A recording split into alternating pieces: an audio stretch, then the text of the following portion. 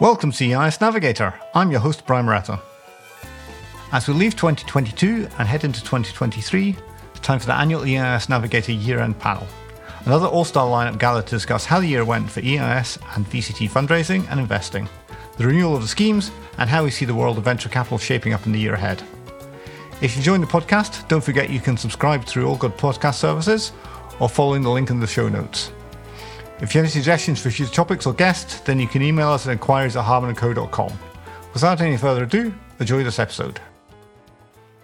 So, I'd like to welcome our panel, who is very exciting lineup again this year. So, I'd like to welcome Christiana Stewart-Lockhart, who is Director General at EIS Association, Keelan Doyle, who is Director at Simban Capital, and Neil Cole, who is Head of Wealth Planning Solutions at UBS Wealth Management. Welcome, everybody. Thank you very much. Great to be here. Thank you, Brian. Thank you. So, as usual, I'd like to get to know a little bit more about you. So, ladies first, we'll start Christiana, who's having her first appearance on the podcast. Do you want to tell us a little about who you are and why I've asked you to be on the podcast? Yes, of course. Thank you so much, Brian. So, I'm the Director General of the EIS Association, and we are the official trade body for the EIS and SEIS industry. So that's absolutely everyone who uses the schemes, right through from the entrepreneurs, the intermediaries, the tax advisors and the lawyers to the investors and fund managers. So we really represent the whole ecosystem. And ESA does three main things. One, education is incredibly important. So raising awareness of the schemes, because there are still a surprising number of both founders and investors who haven't heard of EIS and SEIS. So education is really important. Secondly, we also provide regulatory updates, technical updates, networking events for our members and best practice, things like that. And finally, and very importantly, we act as the intermediary between the industry and the government. So protecting the schemes, working with the government to make sure the schemes are being used as intended. And obviously the sunset clause has been a big issue this year in particular. Yes, well, we will come back to that topic later on. Keelan, do you want to introduce yourself? Sure. I'm Keelan Doyle. I'm a co-founder of Simban Capital. We've been going since, we were incorporated in 2013 and launched our first fund in 2014. We're a technology-focused fund, particularly business-to-business technology. SaaS is sort of what most of our portfolios consists of. Although we're, I guess, 7 or 8 years old now, the principals have worked together since 2005. And we've also been involved in the tech market since way back to the 1990s in the UK. We have, at any given time, an EIS and an SEIS fund open. I suppose we've been with tech funds back in the time when there weren't too many tech funds in the EIS world, when most of the market was asset backed. But we were still, as a matter of fact, I was giving an investor presentation today, and our original philosophy and return objectives and whatever are still intact. So hopefully we're doing something right. I think you are. I would like to congratulate you on your recent victory at the Growth Investor Awards last week. Well, thank you. Neil, would you like to introduce yourself? Yeah, definitely. Yeah, thanks, Brian. Yeah, my name's Neil Cole. I work at UBS Wealth Management. Been at UBS just over a decade now. I had a nice little email congratulating me on 10 years service last weekend, so it's flown by. I've always been in the product management and distribution side, and I'll actually always remember, I think the first task I was given after I joined UBS was to launch a venture capital offering, which was interesting because at the time I knew nothing about venture capital. So it's a bit of a steep learning curve, but launched a VCT and EIS offering back in 2013. So yeah, fast approaching 10 years of VCT and EIS at UBS Wealth. We've always been more focused on the true growth approach, I'd say proper, in inverted commas, proper venture capital managers. And it's been an increasingly important part of our advisory shelf. And really my role is in meeting all of the managers that are out there, doing the kind of research, due diligence, product selection, and then helping advisors with the proposition as well. So helping them understand what the products are, how they work, how to position them with clients.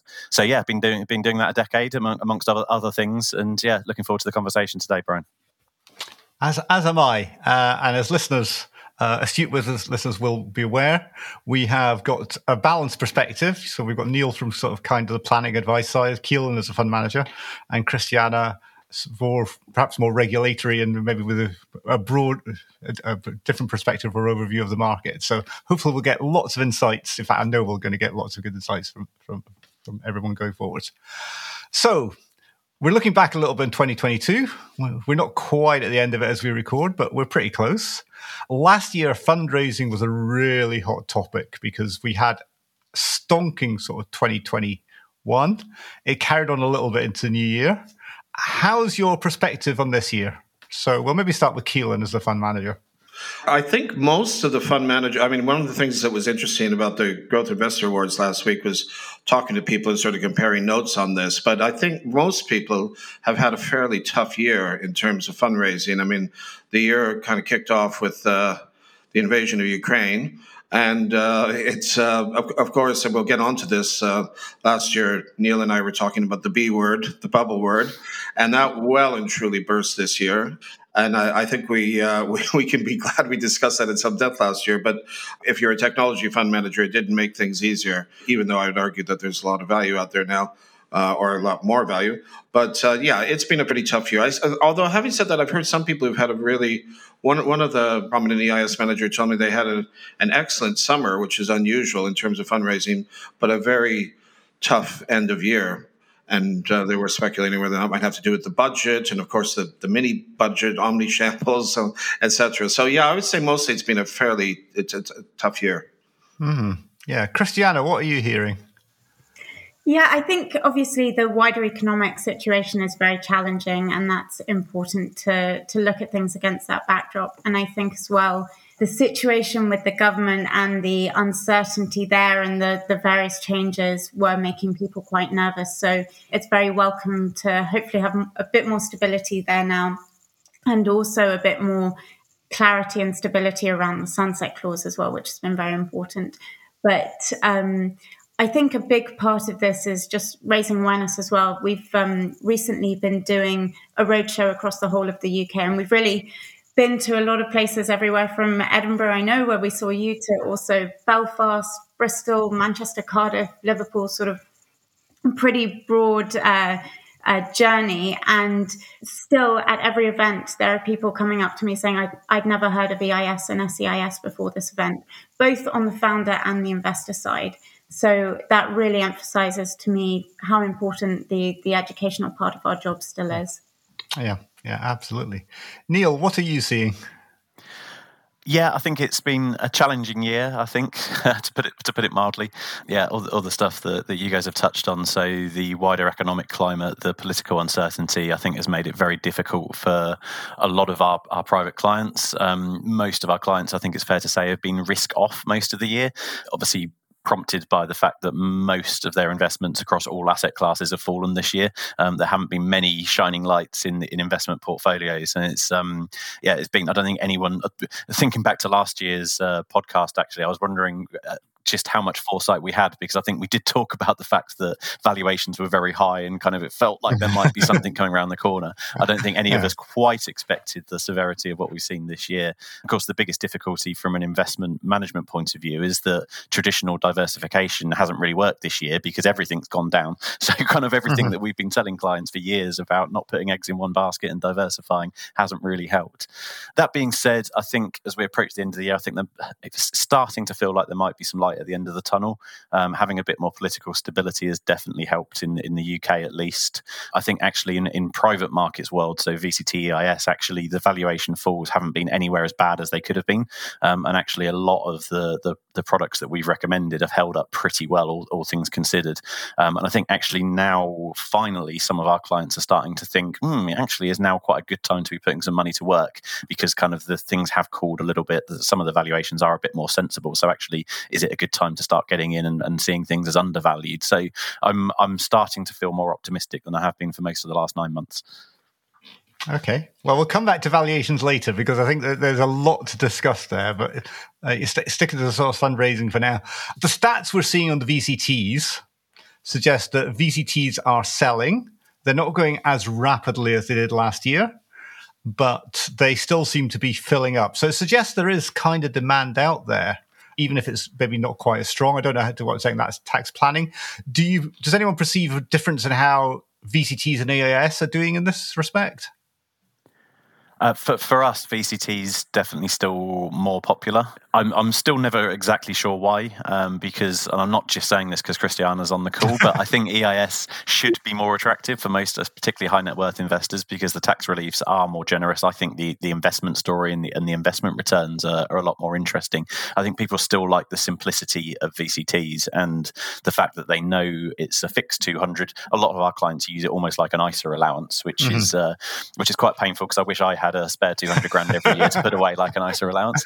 But they do that, and they know that it's a kind of one-shot investment. They get £60,000 off their tax bill. It's nice and diversified. It does dial down the risk a little bit compared to an EIS fund, and VCTs remain popular. Not as popular as last year. You're absolutely right. I remember last tax year, some offers had almost closed before we'd even received the marketing documents for them. They were filling up that rapidly. It's not quite the same this year, but I think it still will be a decent year in terms of overall fundraising in VCT world. Mm-hmm. Yeah, it does seem as though last year it was quite a boom. So I guess almost invariably it had to tail off from that. But they do seem to be holding up, perhaps more than EIS. But I must say, as an EIS fund manager, I do run across a number of people who say they favor VCTs, and I always scratch my head a bit, because especially with the risk of capital applying to VCTs as well, essentially, that the one really true reason of high dividend is becoming, less and less of a reason to be investing in them. But, of course, there's some great advantages of EIS. One, which is often overlooked, is using EIS as an IHT vehicle, and particularly in a time of high inflation.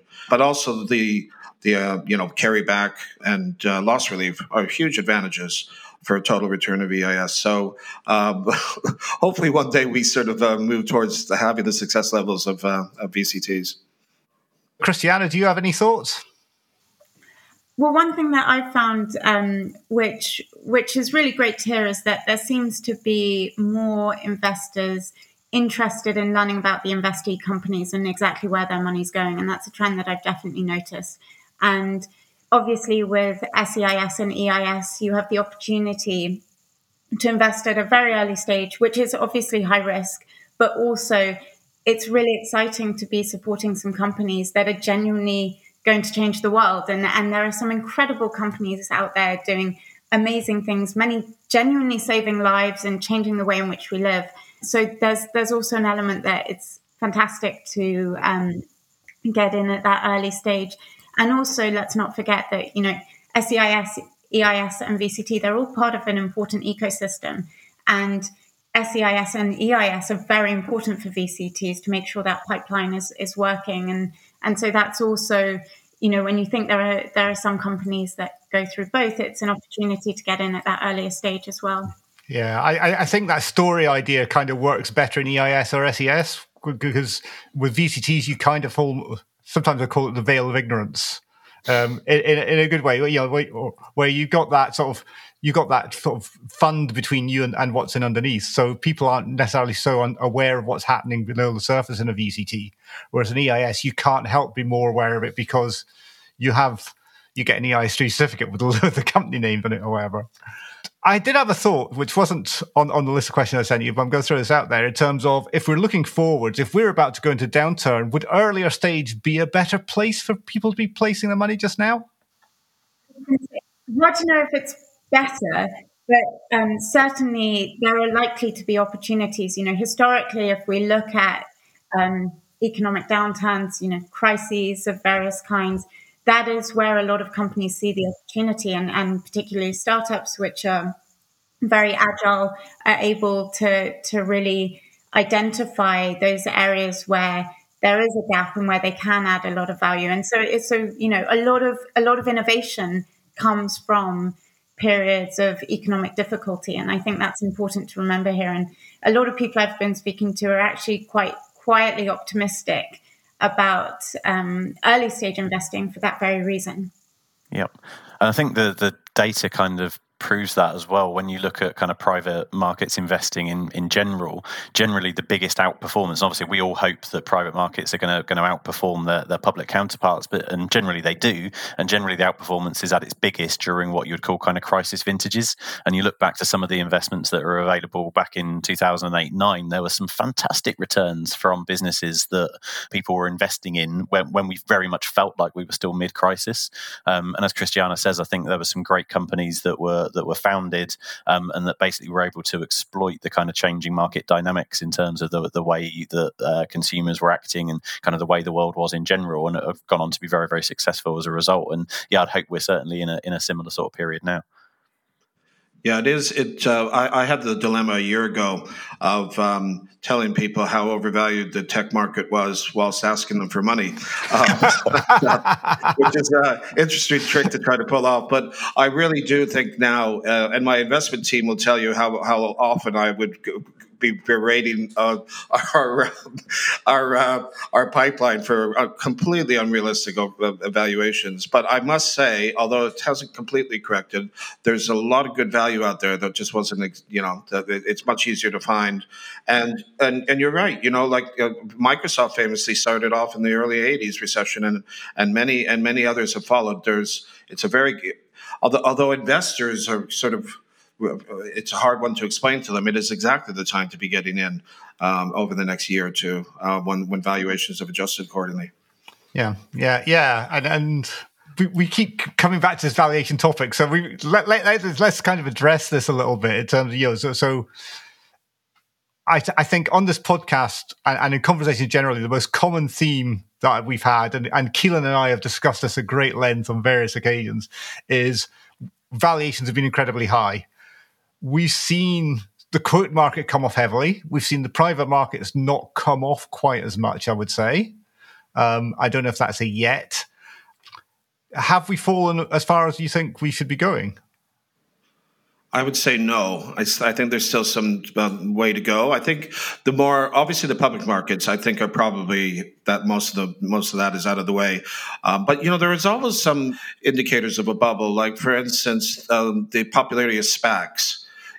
They always call themselves different things. They used to be called cash shells or whatever. But when you see those getting really, really popular, you're the end is near. Just really stretched valuations, and obviously the public markets. Some of them are devastated, and the SPACs are devastated. And the sort of later, it was interesting this year in June, the BVCA annual tech conference. The first day is seed and Series A, and the second is Series B and above. And my colleague and I went to the first day, and he went to the second day. And he said the second day, the mood was unremittingly, gloom and gloomy. Whereas the first day, the seed and Series A, it was, everyone was acknowledging, because it really emanated from the United States, that, the things were tough, but they were still kind of trying to be a bit more upbeat. Although there was one of those roundtables that was quite instructive, where one person said, I've never seen a tech downturn before. And he asked the rest of the panel, and no one had seen. And then he said, does anyone remember 2008? And no one on the panel remembered 2008, which made me feel very old, I must say, having seen a few of these boom and bust periods. Yes. I know we both discussed the tech bubble of 2000s as well. Exactly, but I think there are still some people we see at an early stage who are a bit a bit unrealistic, but it's not nearly as bad as it was. Yeah, Neil, how do you see investors are perceiving these things? So there is a bit of skepticism about some private valuations. I think, as I mentioned, our clients have had a very tough year, and a lot of them are looking at some of the VCT and EIS valuations, saying, "Hang on, why haven't they fallen?" Because actually, there are some funds out there that have seen stable or even growing NAVs this year, which feels a bit counterintuitive.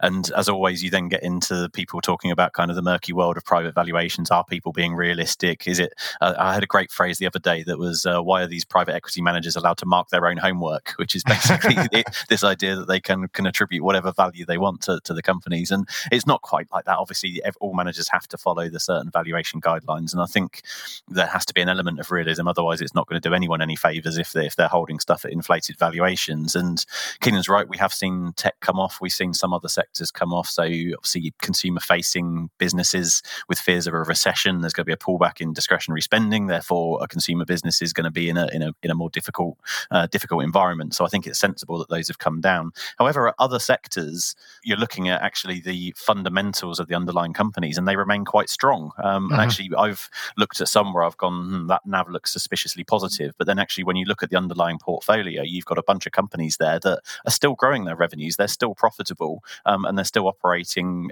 perfectly well as good, solid companies. So actually, this is the benefit of them being private businesses rather than public, is they're not victims to what's going on in the market, and they're not victims to kind of the negativity that's often around downturns like this, where people sell out of good assets for no reason other than the fact they feel they should.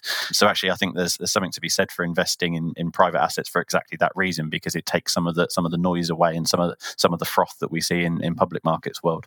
Yeah, I think there's a simple mechanical function in that if you've got a high growth portfolio and your company is growing at 30% a year and valuations fall 30% a year, then in theory, that's flat. Yep, now, not absolutely. Clearly within a portfolio, you won't get that sort of working out exactly on average, but there is a case, hopefully, that the companies most people investing in are progressing overall in such a way that valuation sort of falls won't hit too much. I'd like to add 2 points to what Neil said. One, part of the reason I think that there isn't that fall that there is in public markets, in addition to there is that liquidity argument, there's also the fact that particularly earlier stage venture is not entirely uncorrelated, but not like loosely or lightly correlated to major asset groups. So, although I think the rise in interest rates definitely had an impact on the tech market as a whole. But the other thing is, I do think some of the criticisms is correct, and that there are some zombie companies there that are particularly, aren't really functioning, but are marked at par, as it were. I bet you that, and when that corrects, it really corrects. So there probably will. That's why I think there will be another downdraft in venture valuations. Yeah, and certainly you hear stories in the States about people putting funds aside to keep companies going. Are they propping them up? Are they trying to keep them sustainable? And perhaps they wouldn't. And one comment which I was going to ask, I've heard a couple of VCT managers talk about they raised a lot of cash last year. They haven't necessarily deployed it, but they're like, well, we want the money in the bank because there's opportunities, which I both sympathize and am slightly skeptical about, because yes, there will be opportunities with lower valuations, but you're then charging fees on holding a pile of cash. Yeah, there is still a lot of cash out there as well. I think, obviously, we talked about the bumper year, and I'm sorry to bring it back to VCTs again, but VCTs did raise a lot of cash. Was it 1.3 billion last year? A lot of which won't have been deployed yet, and yet here we are this year, and everyone is coming out with pretty ambitious fundraising targets again. And you think this is going to almost double the amount of cash that's out there in VCT world. And yeah, the optimist in me is thinking, maybe they are seeing opportunities, and certainly all the managers I'm meeting are very bullish and positive about their pipeline at the moment, and they are seeing a lot of good businesses that are looking for cash and are at possibly more sensible valuations than they were 12 months ago. So that's why they want more cash, so they don't miss out on these opportunities. But then the flip side of that is like you say, actually, are there really enough opportunities for the amount of cash that's sloshing around at the moment? And is that actually going to have a real negative knock-on effect on performance if you've got managers sitting on huge cash piles that they're not able to deploy sensibly? Mm-hmm. Presumably factoring into that is there's a gossip around companies are now being told different things. So whereas a year ago, 2 years ago, it's like deploy cash, grow. And now again, this is perhaps more in the US and UK. It's a case of run for cash, and if run for profitability. And if they're doing that, they're not going to need so much cash. Does that make it then harder to deploy? I think one of the things we saw with the amount of cash is a lot of tech companies were raising too much cash for what they needed at the time, and that's always dangerous, because we're always very aware of this. Is if you give too much, people start building products that aren't necessarily what the market needs. It's much more better at an early stage anyway to have a sort of more bootstrapping approach and really, when you're really seeking to either achieve or deepen your product market fit. And so people, it's very easy to build an all singing, all dancing technology, and it's really a waste of investors' money at the end of the day. But when there's that much money around, it's not sensibly deployed all the time. I think it's important, though, to also say that, it's still very difficult for founders to raise investment. It's not an easy journey. And particularly, a lot of conversations I've had outside of London and the Southeast, it's still very difficult. And so, yes, perhaps there is more out there, but there is still a huge amount of demand and still many, many companies who are pitching for investment who aren't able to get that investment they need in order to scale and grow.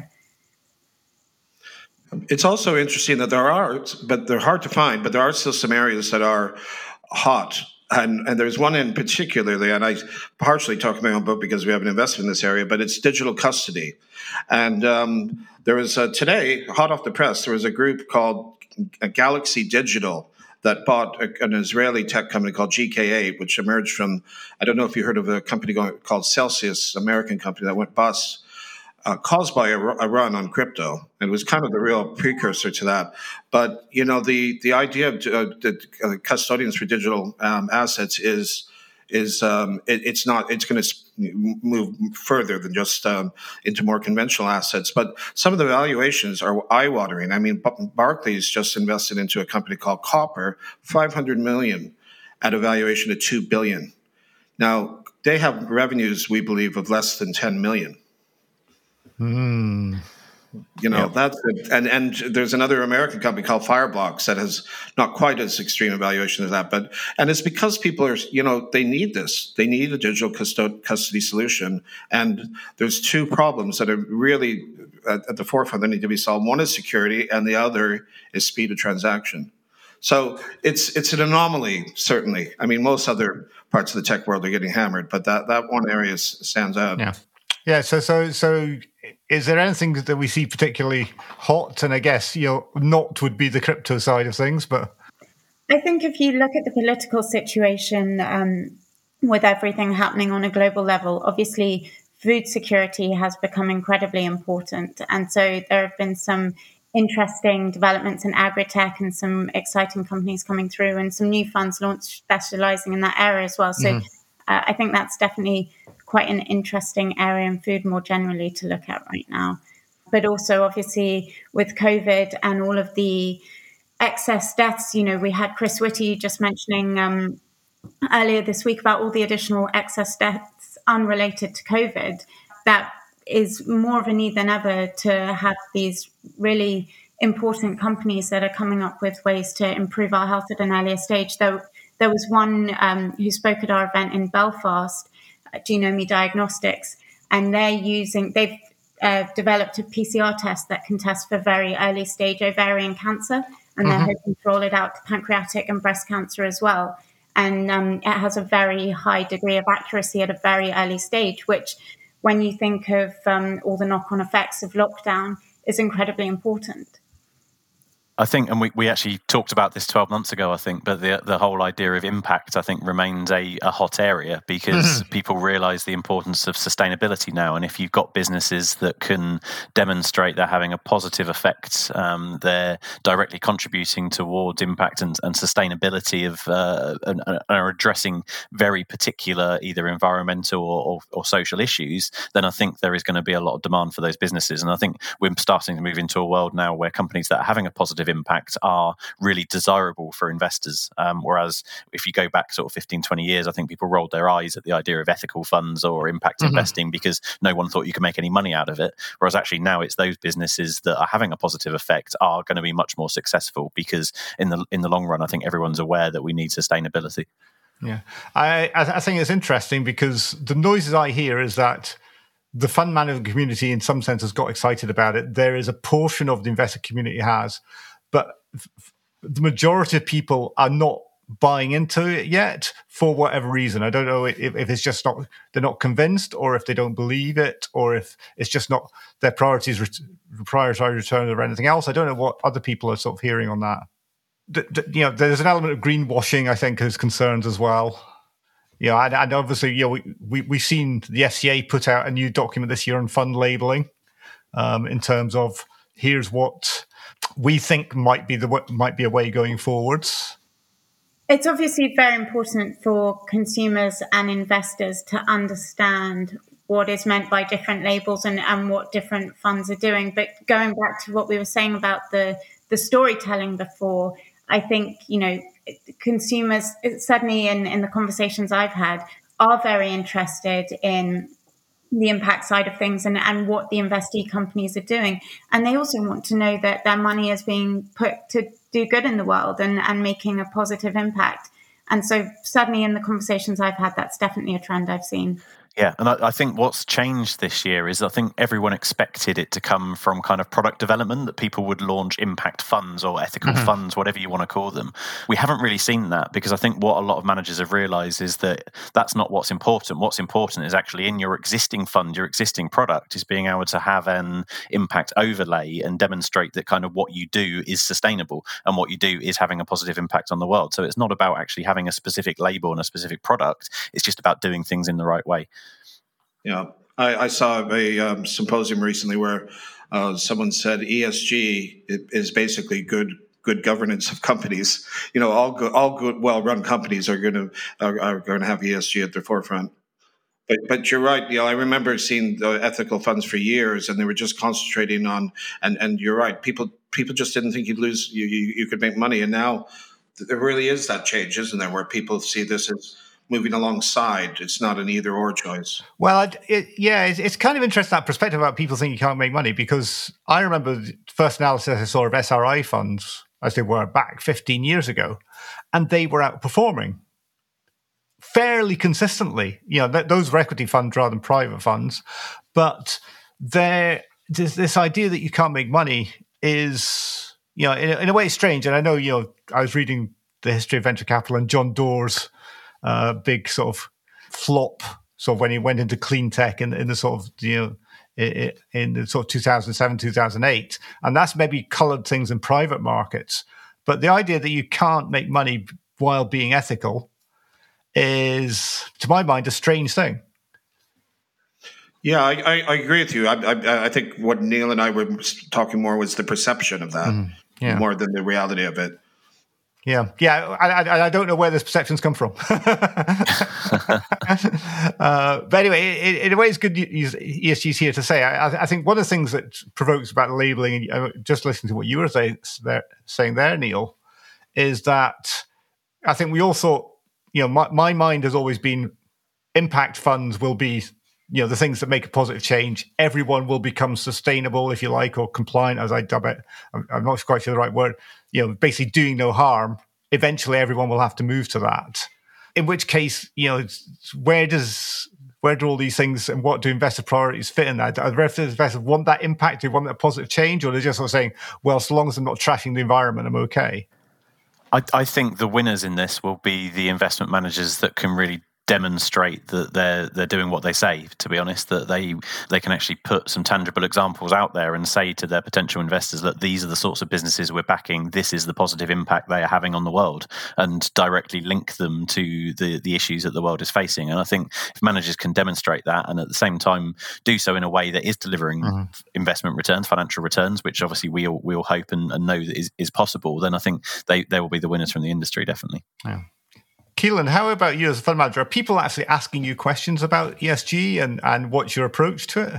Yeah, and we've actually invested in some companies that work. I mean, one of our companies works with FTSE 250 companies and working on exactly what the FCA is talking about clamping down on greenwashing and fair representation of corporations on how ESG compliant they are. So, yeah, it's something that we see every day, basically.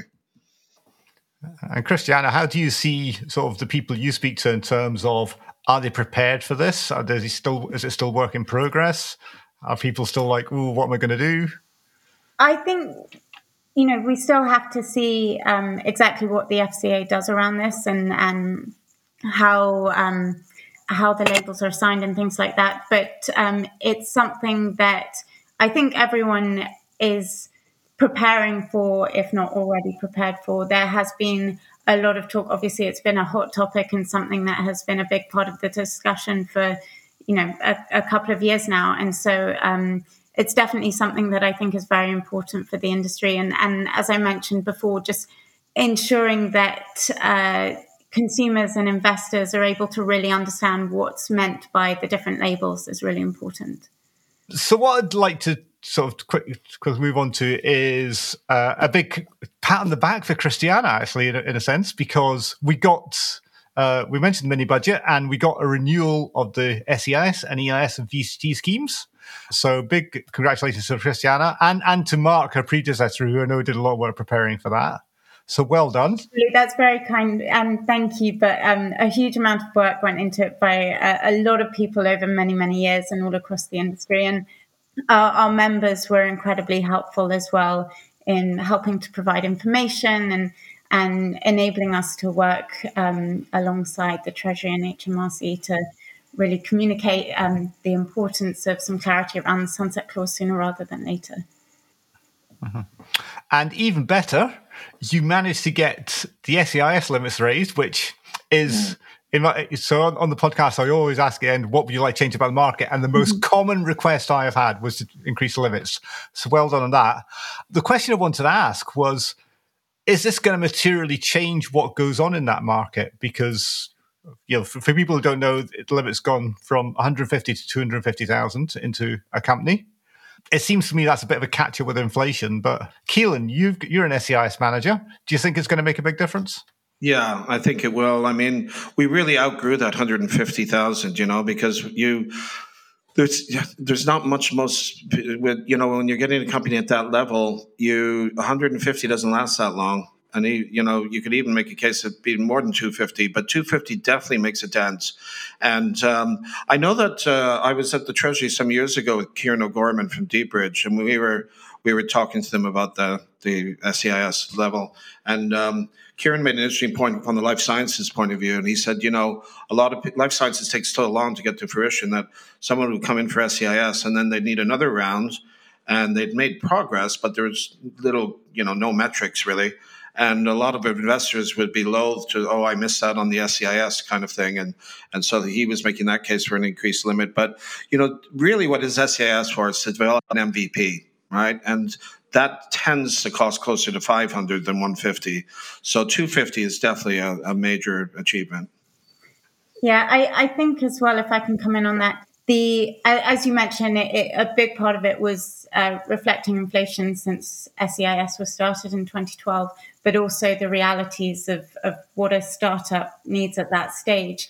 The other change that I think is going to make a big, big difference is the extension of the age limit from 2 to 3 years for the investee company. Now, in conversations that I've had with founders located all across the UK, I have often found that that predominantly hurts companies based outside of the Southeast, and also companies started by female founders and other underrepresented founders. And the reason that is because I was speaking to a founder based in London the other day. She was just registering her company, and she already knew about SEIS, was already planning her pitch and her deck, and was fully aware of the schemes. And I think outside of London and the Southeast, where people might not be as well connected into the investment community, there isn't the same knowledge at the moment about SEIS and EIS. And therefore, when companies are, and they also tend to grow a little bit slower, and therefore when companies are ready to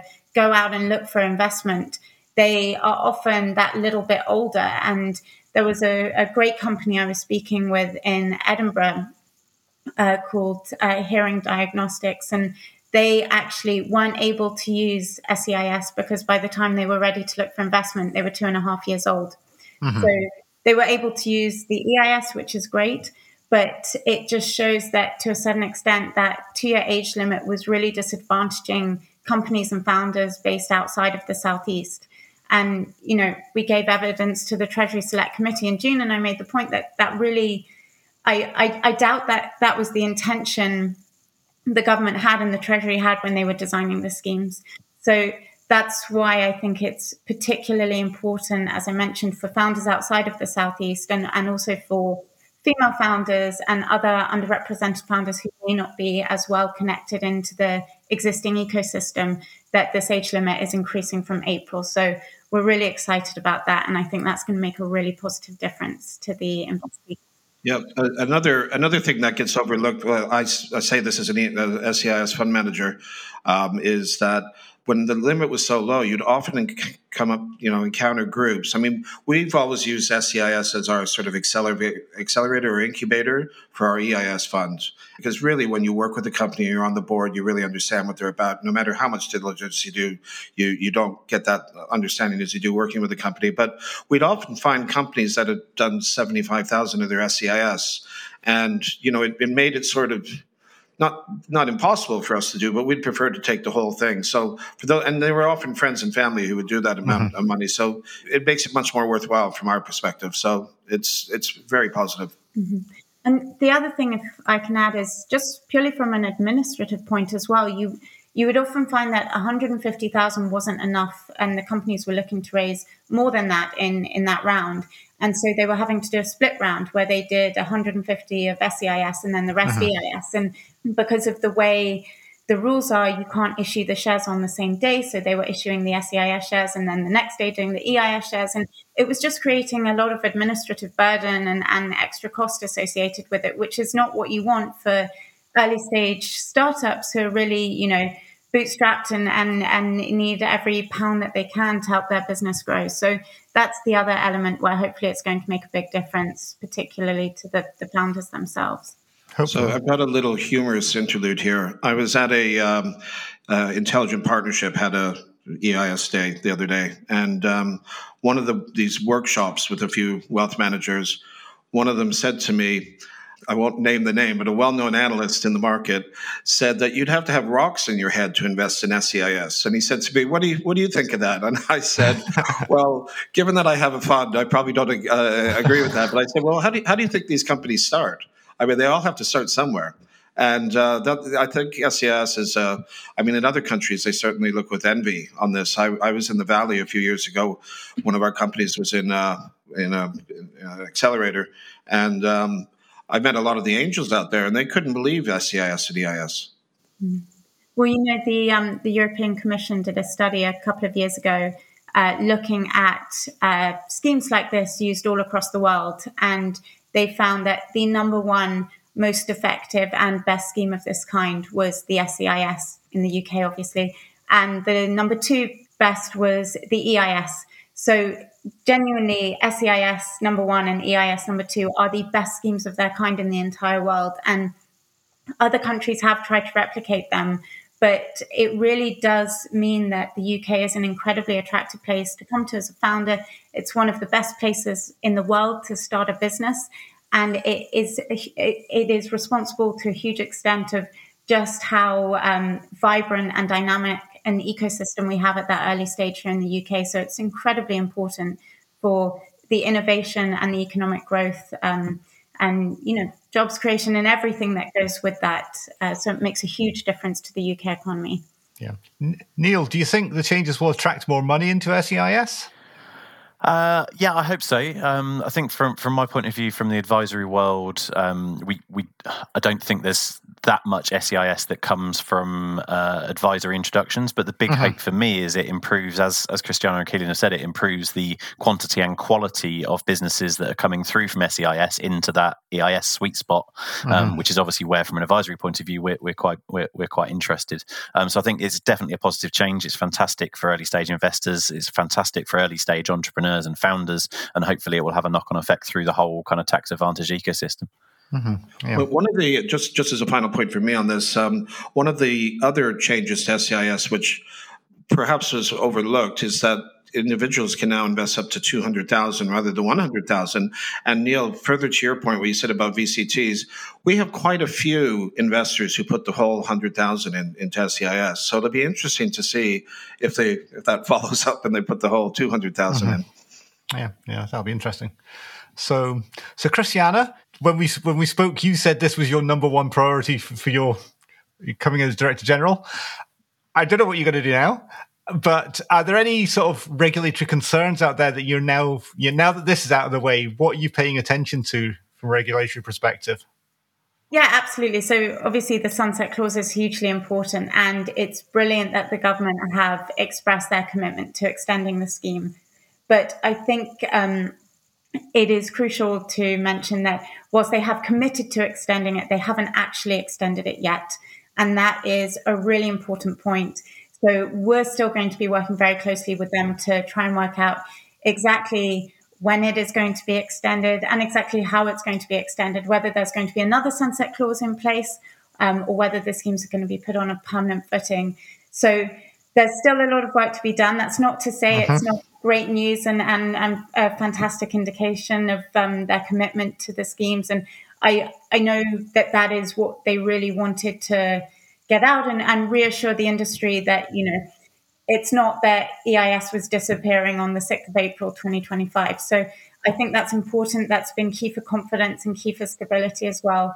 And I think it is particularly poignant that obviously the changes to the SEIS and the commitment to EIS and VCTs were initially announced in the mini budget, and a huge amount of that mini budget was U-turned on. And two of the few things that stayed in Jeremy Hunt's autumn statement just a few weeks ago were the changes to the SEIS and the commitment to the EIS and VCTs. And I think that's really important and interesting to note just how much of a priority the government is making innovation, and obviously the entrepreneurs that drive the innovation here. So that's incredibly reassuring, I think. But yes, still a lot of work to be done in terms of exactly how and when EIS is extended. It is also worth me mentioning that SEIS is not subject to a sunset clause because it is de minimis, it's a small amount. So it is just the EIS and the VCT that is subject to it. What are your hopes and or expectations of when that will be actually confirmed, Christiana? Because my only concern about this, and obviously before the mini budget, my biggest concern was as we get closer to 2025, inevitably there'll be a bit of panic that sets in the industry. This always happens when you've got a kind of a line in the sand coming up. And I think we can all agree the sooner the better. But what do you hope to get from the government and when? Yeah, absolutely. And I think you're right. Every day it's going to cause a bit more concern the closer we get. So absolutely, the sooner the better. I think it's a big enough announcement that it will be at a fiscal event. So, essentially coming up, you've got either in kind of March time or next autumn.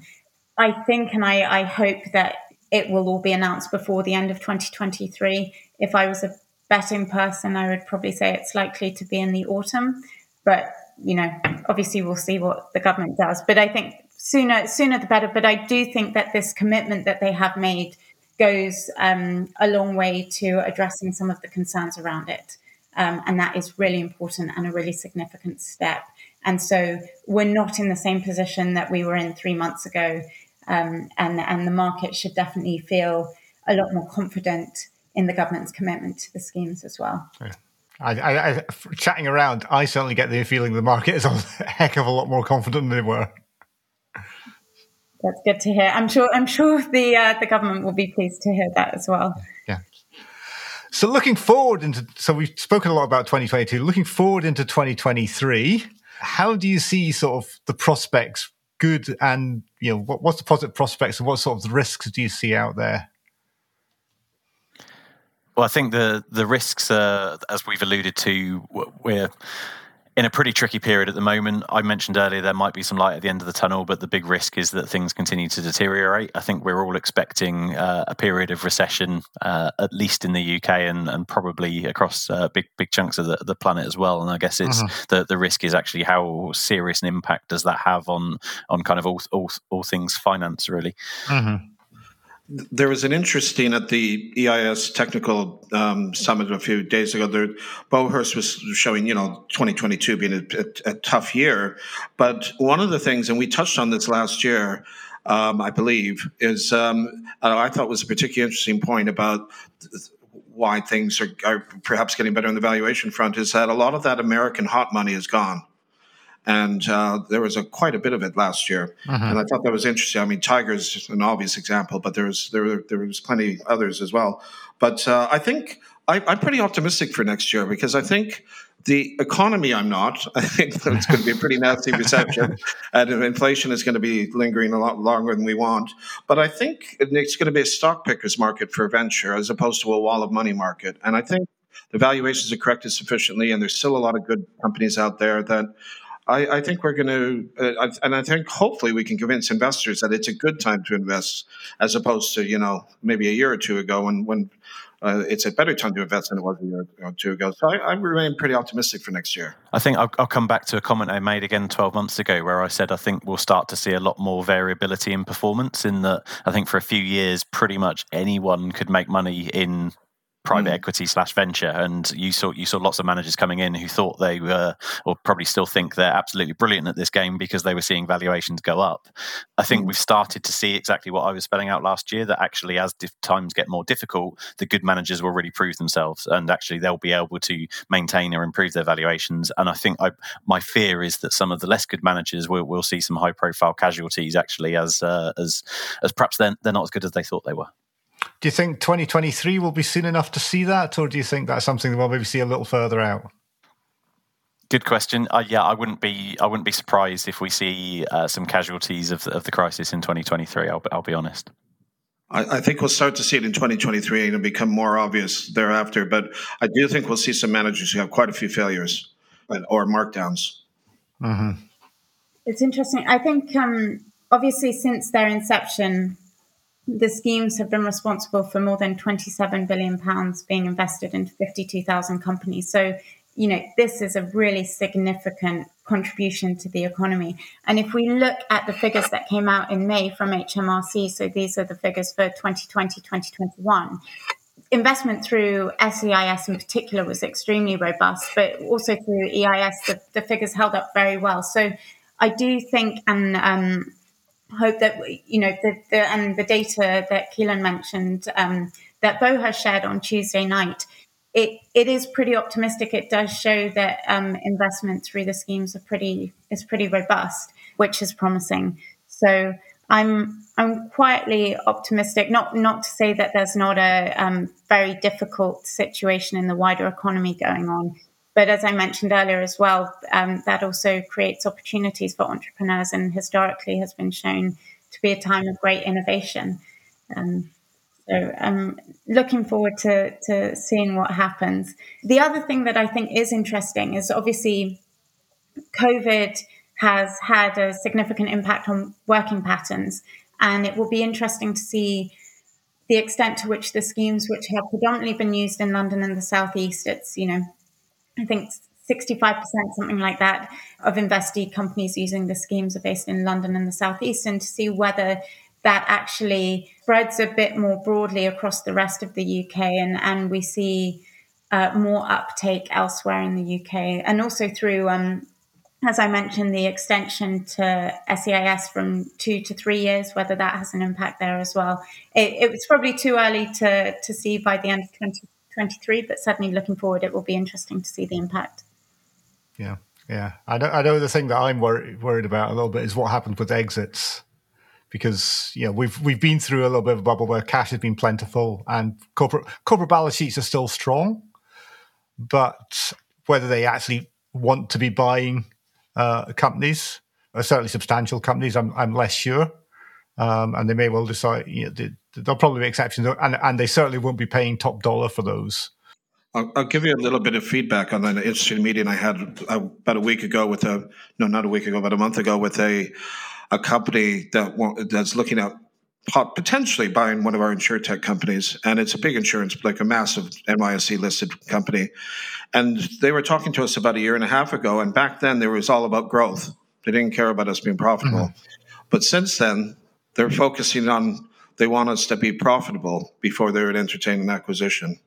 Now, I think part of that is because an activist shareholder is on their board and is probably insisting on them sticking to their knitting and focusing on insurance, because they went off piece a little bit and bought some non-core assets. But it is interesting nonetheless that it's a sort of more conservative approach to M&A. Yeah, I wouldn't be surprised if we see more of that going forward. So what I'd like to do finally is pin you all down a little bit. I want a specific prediction for 2023. So tell me something you think is going to happen. Okay, shall I start? I'm going to surprise you with a wildly optimistic prediction for mine. I'm going to go quite macro as well. I predict interest rates will peak in about the middle of next year. And at the first indication that interest rates might start coming down, investors are going to flick that switch from risk off to risk on. And suddenly we're going to see a big bounce back in a lot of asset classes is my prediction. I think we're going to get less money coming into tech, but it's going to be more focused, and some managers are going to do quite well out of this. Christiana? I think we might see an increase in EIS and SEIS being used across the whole of the UK, and something we haven't really touched upon it in this conversation today, but in terms of investment in female founders, there's a lot of fantastic work that's being done around that, particularly by the Alison Rose Review. And I think it's starting to have an impact. So we may also see growth in that area too. Well, that would be very good to see. It's something the venture capital industry needs. Very exciting. Yeah. So I'd like to thank you all for coming on today. Christiane, Keelan, Neil, thank you very much for coming on and being part of our exciting year-end panel. Very much appreciated. Thank you. Thank you, Bob. Thank you so much. I hope you enjoyed our wonderful panel. I'd like to wish you a slightly belated Merry Christmas and a good, healthy and prosperous New Year. As usual, you'll be able to get full show notes with links at harmanandco.com/podcast. If you like what you hear, please give us a review with lots of stars on Apple Podcasts. You can also subscribe directly on all good podcast services and players or through the link in the show notes. We can be contacted at inquiries@harmanandco.com.